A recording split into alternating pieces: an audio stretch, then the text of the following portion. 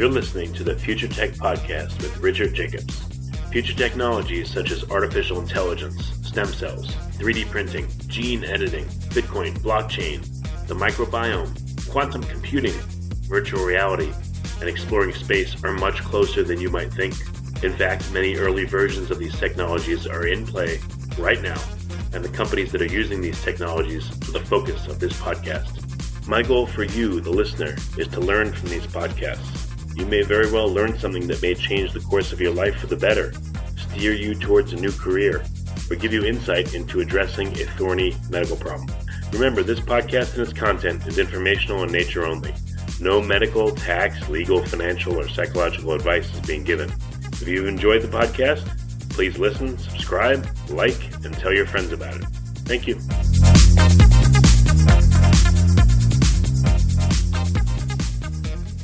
Hello, this is Richard Jacobs with the Future Tech and Future Tech Health podcast.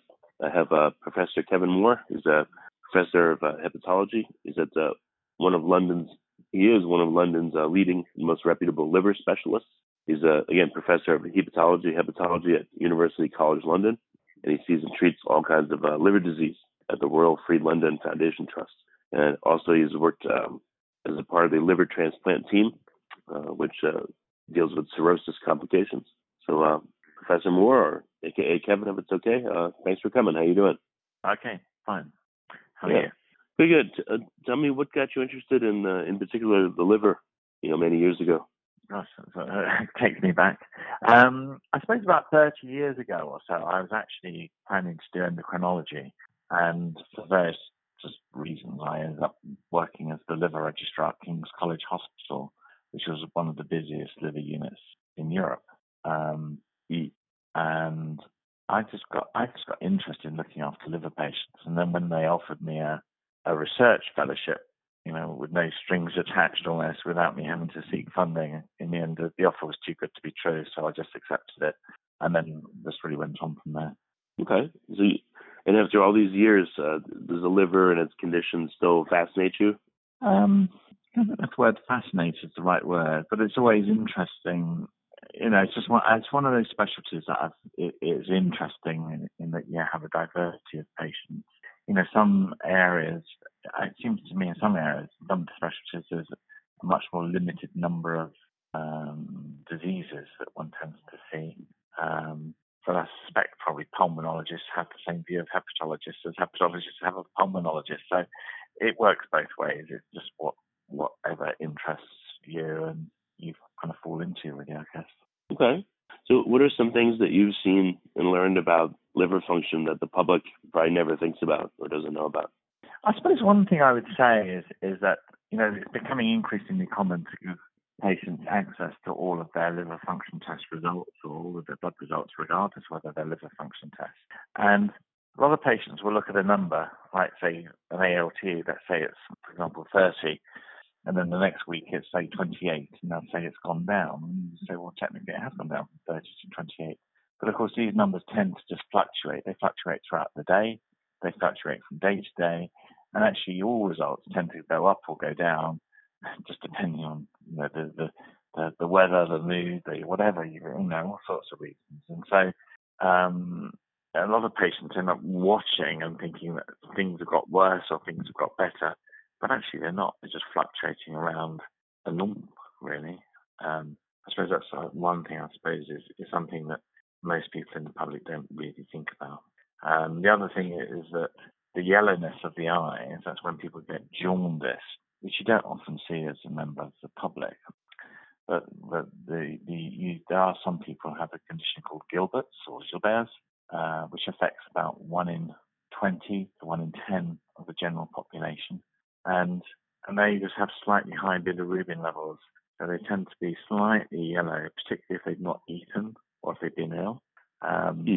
And that's quite a common condition, which is pretty harmless as it happens. But I mention it just because there will be people in your audience who will have Gilbert's. Okay. And what are some of the liver complications that are pretty common that you see people come in with, and what are the conditions called and what happens? Well, the most common conditions that we see generally are patients with either abnormal liver function tests, of which the most common cause is either alcohol or fatty liver disease. Now, fatty liver disease is very common. It affects about 1 in 5 adults in the USA, as well as Europe. And it's caused primarily by being overweight. It's also caused or associated with type 2 diabetes, metabolic syndrome, but it's also caused, importantly, by alcohol, because when you drink alcohol, alcohol is absorbed in the intestines, it goes to the liver, and in the liver it's metabolized to fat, basically. So if you drink a lot of booze, that booze will be metabolized to fat, and that fat will be deposited in the liver and, of course, elsewhere, which is why people, they drink a lot of beer, they have a beer belly, for example. Mm. So when the liver creates fat, that's called what, de novo lipogenesis, a new creation of fat? Yes. Of course, the liver is important in lipogenesis. Yes, absolutely. So what does the liver use to create fat? And once it does that fat just stay in the liver, or does it go to certain parts of the body, to certain cells? No, the liver will export fat in various circulating particles, which will be deposited out to go elsewhere in the body. I can't pretend to be an expert on lipid transport, but certainly the liver is involved in certainly synthesis of what we call VLDL and LDL. And, some patients who have abnormalities of the LDL receptor can get very significant hyperlipidemia or hypercholesterolemia. They end up with heart attacks at a very young age. And in fact, one of the treatments for that is occasionally liver transplantation, because that ultimately is a form of gene therapy.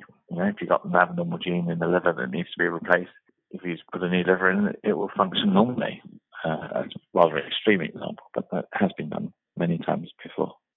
So you've observed that fatty liver disease, is it on the rise the past 10, 20 years? Yeah, if you go back 20 years ago, we didn't really talk about it very much. I think we were aware of it. But fatty liver has been increasing dramatically, both in terms of its frequency, its recognition, the recognition that a significant proportion of patients with fatty liver disease will get steatohepatitis or inflammation of the liver and go on to develop cirrhosis. So, for example, if you had fatty liver, the chances are the fat would just be causing what we call simple steatosis. The fat would simply sit in the liver. It may cause abnormal liver tests, but it doesn't really cause much liver damage. On the other hand, if you're the 1 in 20 people or 15 to 20% of people with fatty liver that develops what we call steatohepatitis, that's inflammation of the liver caused by fat, then that low-grade inflammation will lead to scarring over the long term. And I often give this analogy to my patients. Imagine you have a pin and you prick your thumb just once a day, every day. After a month, you'll have about 28 pin pricks, and some will have healed, some will still be a bit sore, and some might be a little bit red in places, but so what? If you prick it every day for a year, parts of the thumb will be quite reddened and other bits will probably have some early scarring. But if you stopped pricking your thumb then, your thumb would probably recover. If you prick your thumb every day for 20 years, by the end of 20 years, your thumb's going to look a mess. Mm. And people get that. And that's a bit like what happens with fatty liver disease. You have a fat deposition in the liver. It causes a tiny bit of inflammation, which on a day-to-day basis is neither here nor there. But over a long period of time, it can create major problems leading to cirrhosis, liver cancer, and liver failure. So, indeed, just today I saw a patient with fatty liver disease due to diabetes who had liver cancer and had it resected, and he developed recurrent liver cancer, and so we've now listed him for liver transplantation. So it's an important disease. It's not a disease that can be ignored, which is what a lot of doctors used to think, because it can be quite serious. So why do you think so many people are turning their liver into foie gras? What's causing it? So I didn't understand your question. Oh, what do you think is the cause of fatty liver disease? I made a joke and said they're turning into foie gras. The right. The duck goose. Yeah, no. Okay. Well, I mean, most people, who have fatty liver disease, it's because they're overweight or they have type 2 diabetes. And if you have type 2 diabetes and overweight, what your listeners need to know is if you go out and exercise and lose weight and exercise vigorously 3 or 4 times a week and lose maybe 7% of your body weight, you'll find that actually, firstly, the fatty liver will disappear and resolve. And secondly, your type 2 diabetes may disappear as well. So, there's hope for those with type 2 diabetes and fatty liver, and it's called exercise and weight loss. And I know there'll be some people saying, I can't exercise. Well, if you're sitting on a sofa, you can probably pick up tins of baked beans and do arm raises, and that's a form of exercise. And that will, although probably not as effective as doing a proper workout in the gym, will still have an impact. And likewise, the idea that some people, say they can't lose weight, they only eat half a lettuce leaf a day, and they're still putting on weight, is simply not true. It's not, thermodynamically, it's not possible. So, if you eat less, you will lose weight. There's no doubt about that. Are there any medications that have come out to treat, I think they call it NAFLD, right?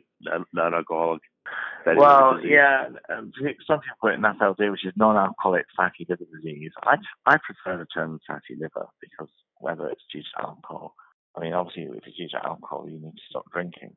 But is your question, are there any drugs to treat fatty liver? Right. I've heard that some drugs may be out or coming. Have you seen any of this?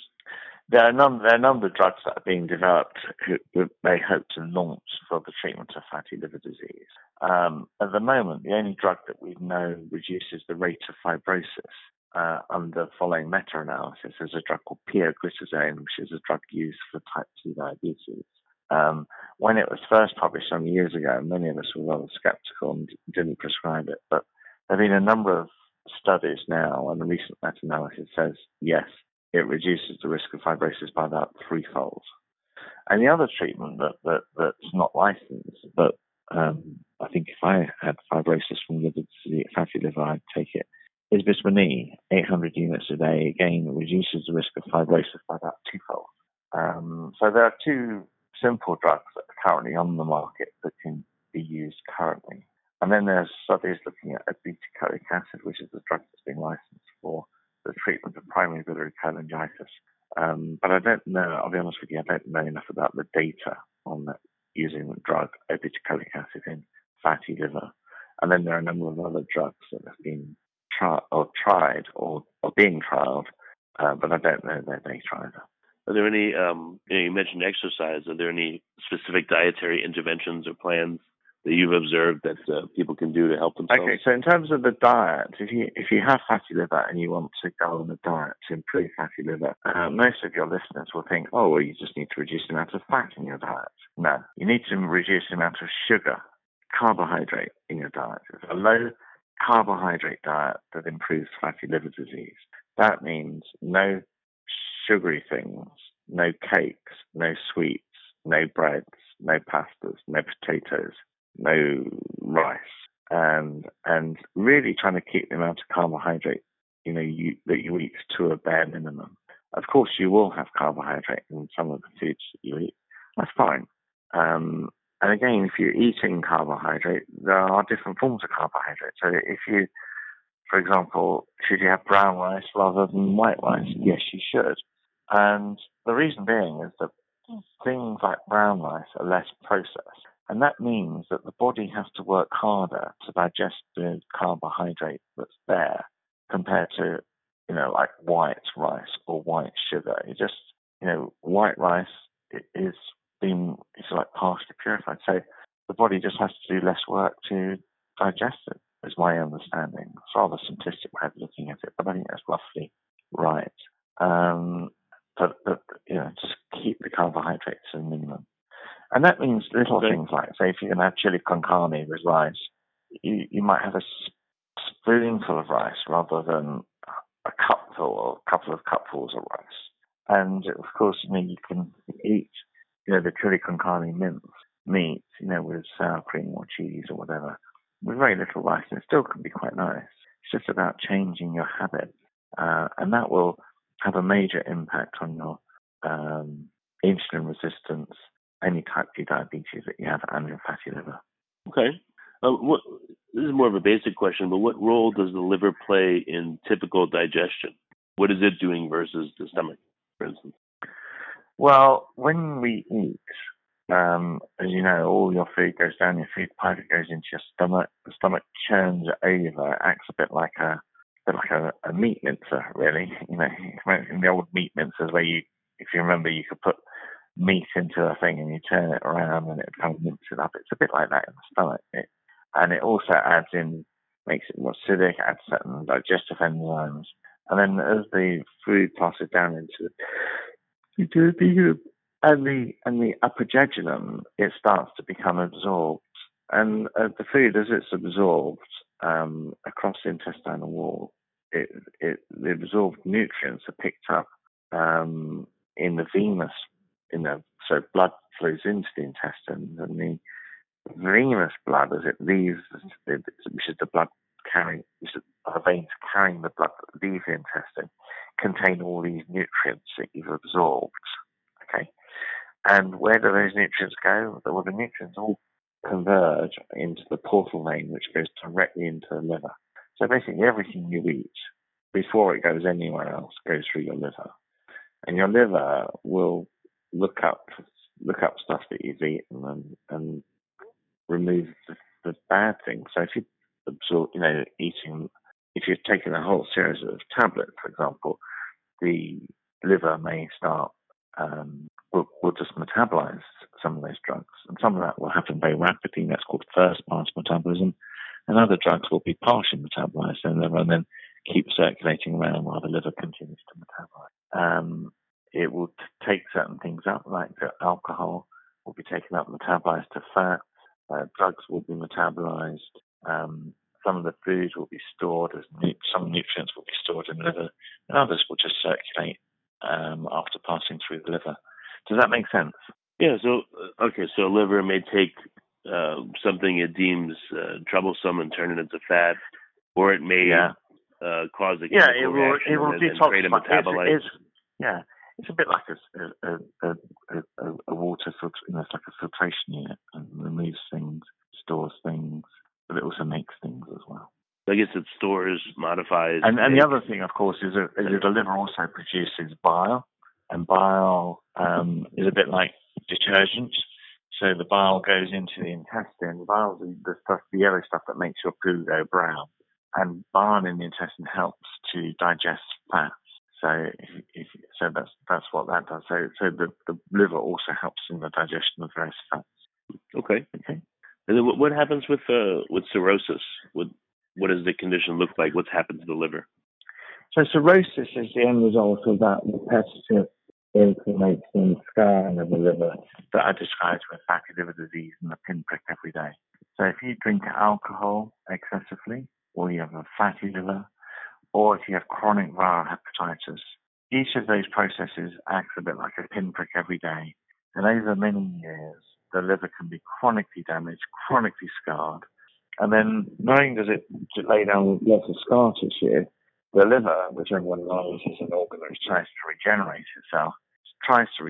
itself, and it grows these what they call regenerative nodules. So you end up with regenerative nodules scarring, and ultimately the scarring and the regenerative nodules blocks the normal flow of blood through the liver, which upsets quite a lot of processes. The replacement of normal tissue by damaged cells and fibrosis leads to loss of function, and so you end up with liver failure and high pressures in different veins within the liver. So the blood that leaves the intestine that normally would flow through the liver seamlessly while having all the nasties removed, suddenly finds it can't pass through the liver properly and has to bypass it and bypasses it to other parts of the body. When it does that, it causes a condition called hepatic encephalopathy, which is caused by toxins in the blood that bypass the liver because they can't get through the liver because of all this scarring and scarring tissue and regenerative nodules. And that blood bypasses the liver and goes to the brain, where it causes mental confusion or fogging, otherwise called hepatic encephalopathy. So that's the sort of end stage consequences. I hope that's clear. Is there a dialysis that can be done that emulates liver function and filtering, or is that not available? Well, it's a holy grail. Lots of people are working on it, but currently it's not available. Okay.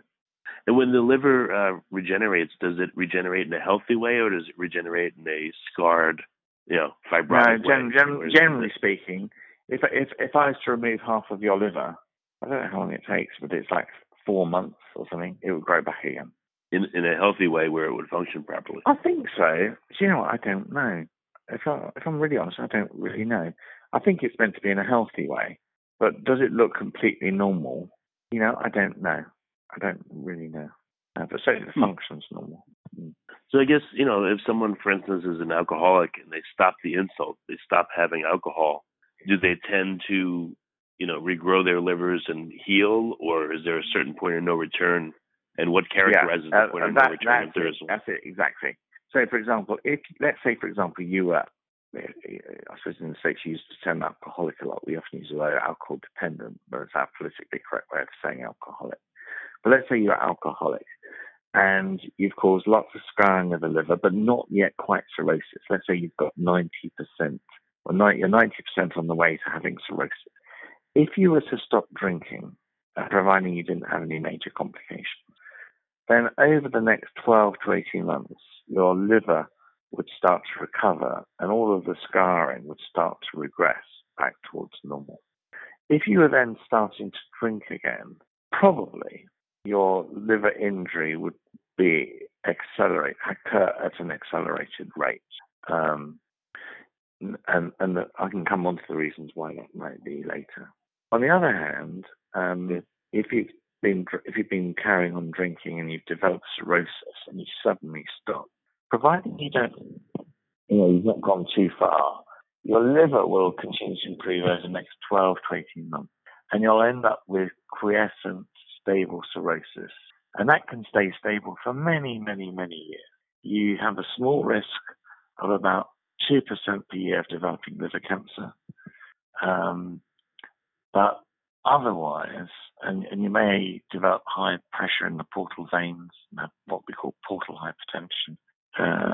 But I've got patients now, I've been seeing them now for over 20 years, who stopped drinking over 20 years ago, and are still alive and well. It's amazing how much liver can turn around and improve. On the other hand, some patients have just pushed the liver too far, and the liver's just gone a bit over the edge and can't quite fully recover.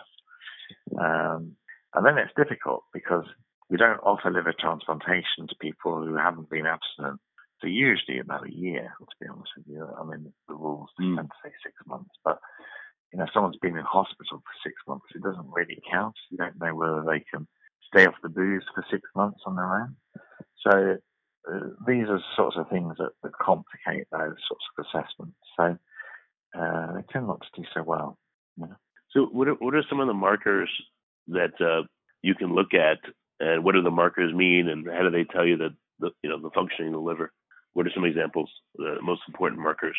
Well, we often measure what we call liver function tests, which is interesting because they're not actually liver function tests. They're really liver damage tests because they don't really reflect how good the liver is functioning to a large extent. So we often measure liver enzymes, and there's two enzymes. In the States, they're called SGPT and SGOT, that's serum glutamate pyruvate transferase, or serum glutamate oxoacetate transferase. And in Europe, we call those ALT and AST respectively. And they're liver enzymes that are increased with liver damage. There are other enzymes that we measure, such as alkaline phosphatase. We measure gamma GT. We also measure serum albumin and blood clotting, such as prothrombin. And the prothrombin is actually a measure of function rather than liver damage. But the other tests tend to be, with the exception of albumin, tend to be tests of damage rather than function. Serum albumin can be a biomarker of liver damage, but it can also go down with even just infection. So if you came into hospital with pneumonia, your blood albumin would drop because as part of the acute phase response, the liver switches off the production of albumin to preserve itself to fight infections. So I'm not sure if I've answered your question, except to say that there are various tests that we do to look at liver function. There are various biomarkers that we use to look at alcohol use. I don't know if you want me to mention those. Sure, yeah, if you would briefly, yeah. Yeah. So one of the biomarkers that people sometimes use is measuring carbohydrate deficient transferrin, which in my experience isn't actually very good. It's a serum biomarker. It reflects alcohol consumption over about the previous week. Gamma GT, which is what most physicians think of as an excellent biomarker for alcohol, is actually a useless biomarker for alcohol. It only goes up in about 50% of patients who you would deem to be alcoholic or alcohol dependent, and the other half is completely normal. So it's not really very good. The other test that's being used much more in Europe, I think, than probably the States, but I may be wrong, is ethyl glucuronide in urine and phosphatidylethanol. And they're both specific biomarkers of alcohol metabolism. And they're very good in urine. There's a lot of people trying to be measured like ethyl glucuronide in hair. But in my view, the data in hair is not very good at all. And I wouldn't want a court case being defined on it, which is often what happens. So there are various biomarkers. So ethyl glucuronide in urine remains high for about 3 days. So, if you came to see me and said you had and I measured your blood alcohol, it was 0. I could measure your urine ethyl glucuronide, and if you'd had a drink 3 days beforehand, it would probably be elevated. Okay. Yeah, and you said earlier on a lot of these numbers fluctuate. Is there any general range where if a number fluctuates more than 10% or 30%, well, that may say something, but in general, they fluctuate a certain amount? I think most tests will fluctuate by probably 30%, 40%, probably as much as that. It's a good point, actually. What percentage do they fluctuate? And I would say probably by even, or maybe as high as 50%, but probably 30 or 40% would be the mark. And a lot of people just get very twitched when they see the enzymes going up, but it's not. It's just natural fluctuation. What are the main complaints, the symptoms people tell you about that cause them to come see you? Most patients with liver disease is asymptomatic. Some people may have an ache in the liver if they have fatty liver. Some people may have itching if they have obstruction, like bile duct obstruction, or what we call a cholestatic liver picture, such as primary biliary cholangitis. Obviously, some patients may present with jaundice. Some people may just present with nausea and malaise. In patients with autoimmune liver disease, which predominantly affects young women or older women, in the young women, they may find their periods go a bit awry. But most of the patients are picked up with abnormal liver function tests on screening or routine testing. Okay, then they'll send them to you. Gotcha. Very good. All right. Well, just maybe one last question or so. So, what other trends are you seeing? You said that fatty liver appears to be on the rise dramatically. Any other liver trends? Yeah, the other thing to note is the new treatments for hepatitis C have transformed the whole landscape. In that they, before, if you go back 5 years, if you presented with hepatitis C, we would treat you with pegylated interferon and ribavirin. It would work in about less than 50% of patients. It would give awful side effects. You'd have to have it for a year. You may have to stop work. You'd end up depressed. One patient's wife ended up in a psychiatric institution, suicidal. It was pretty awful treatment. The new treatments, however, take 12 weeks. They are virtually free of side effects, and they cure 95% of all individuals. And they are brilliant, absolutely brilliant. And as a result, our hospital alone has treated, I think, 6,000 patients in the last, I think it's like 2 years or something. Quite dramatic increase in the number of patients we've treated. So much so that, when we get a patient with hepatitis C, I used to have 2 or 3 a week. in my clinic, and don't forget there's lots of us hepatologists at the Royal Free, there's probably about 12 of us, used to have them every week. And now, probably getting one a month. It's dramatically reduced these numbers of patients. And not only does it cure them, but for a drug that has so few side effects, they actually feel better. So whereas before with hepatitis C, they had chronic fatigue, they just felt crappy, really crappy. And the new drugs are making them feel better, more energy, much better quality of life. And it's a transforming landscape, which prevents the progression of disease. If they have cirrhosis, it will partially regress, just like the alcoholic who stops drinking. And it's transformative. So if any of your listeners have hepatitis C, get yourself treated. And if you can't afford treatment because it's expensive, don't know if I'm allowed to say this, but you can buy these drugs on the internet for much cheaper. So, I'll leave that one for you to broadcast, whether you're allowed to or not. No problem. So what's the best way for people to find out more and to get help if they believe they need help? Any general recommendations, and how can they also find out more about NHS related liver treatment? I don't know what I would advise really. I mean, there'll be liver specialists all over the world, and I suppose like in all professions, you get some that are good and some that are less good. I don't think there's an easy way for me to give a general recommendation, except to say that a lot of gastroenterologists are essentially tubular gastroenterologists. They look after the gut and do a bit of liver disease on the side, whereas other doctors like myself, we just really do liver disease, and I think it's fair to say don't really do any gut stuff on the side at all, just liver. And I think if you have a liver problem, you're better off seeing a liver specialist. Makes sense. Okay. Well, Kevin, Thank you for coming on the podcast. I appreciate it. And I assume you'll once you've done it, you'll send me a link to that so I can make a link to my website and stuff like that, from my website and all that sort of stuff.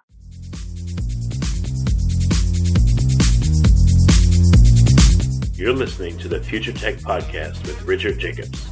Future technologies such as artificial intelligence, stem cells, 3D printing, gene editing, Bitcoin, blockchain, the microbiome, quantum computing, virtual reality, and exploring space are much closer than you might think. In fact, many early versions of these technologies are in play right now, and the companies that are using these technologies are the focus of this podcast. My goal for you, the listener, is to learn from these podcasts. You may very well learn something that may change the course of your life for the better, steer you towards a new career, or give you insight into addressing a thorny medical problem. Remember, this podcast and its content is informational in nature only. No medical, tax, legal, financial, or psychological advice is being given. If you enjoyed the podcast, please listen, subscribe, like, and tell your friends about it. Thank you.